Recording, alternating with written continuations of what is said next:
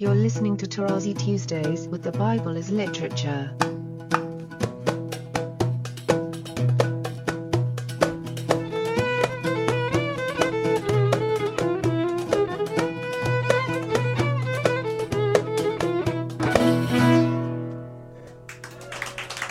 Hi, this is Father Mark Boulos, and you are listening to Tarazi Tuesdays with the Bible as Literature podcast. This week, Father Paul explains that the prohibition, "You may not take the name of God in vain," is a warning that you may not speak of God as though he exists only as a statue. I am happy to introduce Father Paul on the Bible as Literature podcast, Tarazi Tuesdays. This does not mean that God does not have his own heaviness, but it is through his heavy and unbearable teaching. You don't like him? Do as what Israel wanted to do at the beginning, to go back to Egypt. But then God behaved as a jealous God for his people. He is not jealous of his people. He is jealous of the other gods because they are fooling his people. And he is jealous for his own people. And he said, I understand what you're feeling, but we're going to proceed through 40 years in the wilderness, and practically all of you will die, and only the children who were born in the wilderness will reach the land. So the story in the land will have forgotten you. You will have disappeared. So that part you don't understand because you are not I. And that's why I'm forcing you to continue. Channel this face of God, which is his true face in the Bible. Read the book of Revelation and don't do as the born again and the Orthodox, apply it to the bad guys when you have bad stuff. No. Everything is applied to everybody. And then, very interesting, this shall not take the name of God in vain, le shawe, into nothingness. In other words, you cannot speak of God as though he is a statue who exists only as a statue but cannot move, as the prophets will say later, cannot carry itself, you have to carry it. Whereas, as God says, I carry you, you don't carry me. The second one, which is important again, which is the Sabbath, which is very strange. But once you have read the Bible twice, you realize its importance lies not in the rest, that you don't do anything. There is something important you're supposed to do, is to listen to the teaching of God so that you would do them, live them in the following days. Because on the coming seventh day, you're going to be judged on that. So that's the Sabbath. And notice one more time the totality of creation. We shall meet this in the sabbatical year and the jubilee year. So please remember and don't consider the animals as your pets, your cat and your dog and so on. But now we're talking about all the animal kingdom.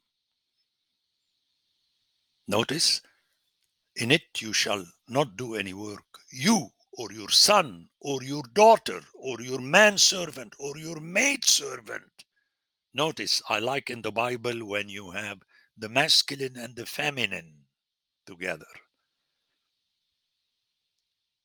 Or your cattle. There you go. Which is behemah,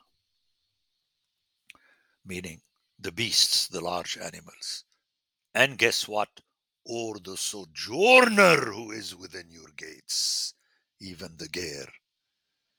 Remember in Joshua, when the law is read to the children of Israel and also to the sojourners that were with them. That's why Paul said that the law clearly applies also to the so-called outsiders, and he slammed his Gentiles immediately with it. He was not nice to them. Remember how many times I say to you, why is Paul so unbearable? When he opens his mouth, he starts yelling. At the beginning, he captatio benevolentia, you are the saints of the Most High. That's fine. This is half a verse. But then he takes 16 chapters to yell at them. Why? Now you know why. Because it's no joke. Because the God he's bringing to the Gentiles is not like their statues in Athens and Sparta and Troy. No. Remember that famous lengthy chapter in the Acts of the Apostles regarding the Artemis, the sister of Apollo, the queen goddess of Ephesus that Paul made his capital. It's very powerful. And notice the reason, which is beautiful, for in 6 days the Lord made heaven and earth, the sea and all that is in them. Notice, heaven, earth, the sea, and all that is them. And here he is including the animals of the seas, and rested the seventh day. It's interesting that here the text, on purpose, I'm convinced, because what is written is always on purpose. He doesn't use the same verb he used in Genesis, which is Shabbat, which is from the same root as the word Shabbat, which means Sabbath. And there is a play on that. But here, interestingly, he uses the verb nuah, and we talked about that when we discussed Noah. This rest that God gives to his creation instead of the judgment of destruction. So the blessing is the rest. Very important. Reread Genesis with the help of Richard Benton or Nikolai Rodi to understand the original Hebrew. And here, I believe it is important. Believe me, that's for you. Personally, I'm convinced to bring to mind the covenant of Noah. Remember, the first covenant is the Noachic covenant. There is not a covenant with Adam that you hear about in theological jargon. Doesn't exist in the Bible. The covenant is made after something goes bad to correct it. And that fits totally with this inclusion of the animal that started a couple of verses earlier. Okay? Therefore the Lord blessed the Sabbath day and hallowed it. And you have here a reflection of Genesis 2, verses 2 and 3. But again, the main point, according to me, and that's why it's another example of the necessity of the original. You can't preach from translations.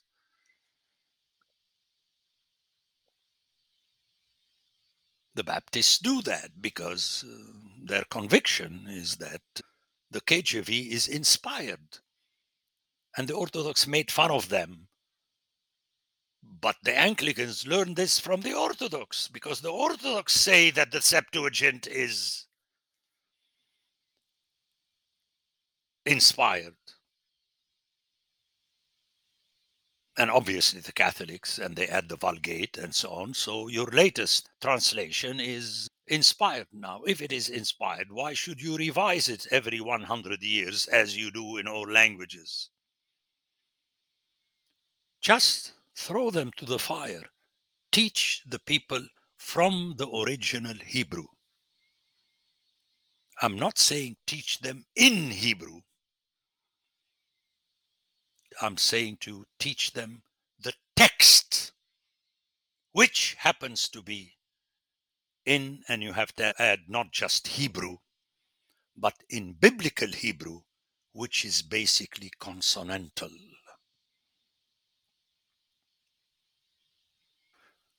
I was Skyping with my son Jalal yesterday. It was the birthday of his son. And then he said, "What are you doing?" and so on. So I shared with him.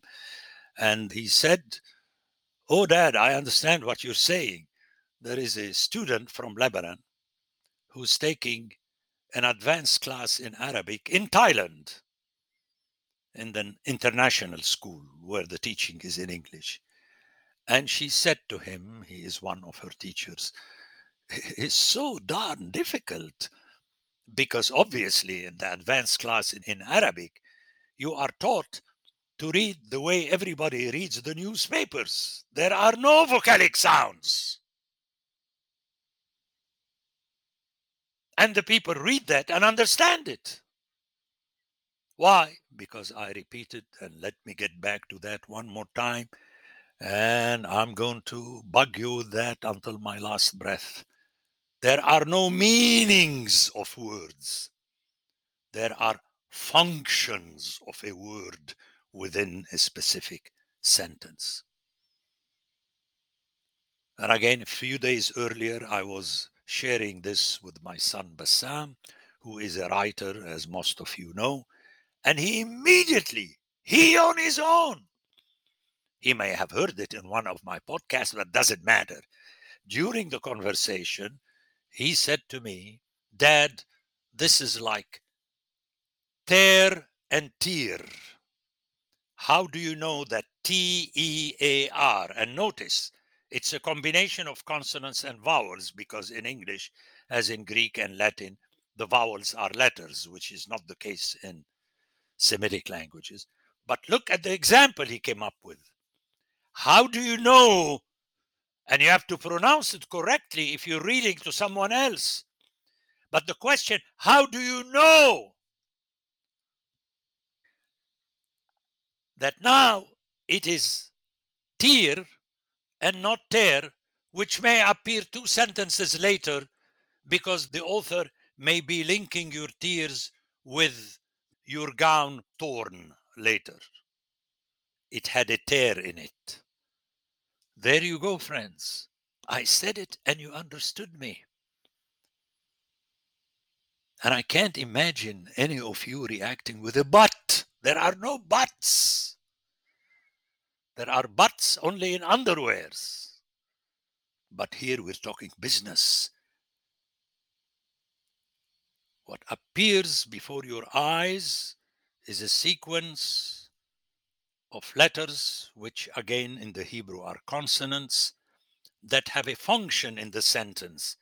That's why we always teach the people when they are learning Arabic, don't rush to translate. You may not translate words. You translate sentences. And since sentences are within paragraphs and chapters, then technically you have the entire setting for you to realize if you made a mistake earlier. I remember what I went through when I had to correct my comments on Galatians chapter 2 when I was dealing with chapter 3. Because I figured out that what I said earlier about the words in chapter 2 doesn't fit with the rest of Galatians. And Galatians is one total epistle. That is exegesis, friends.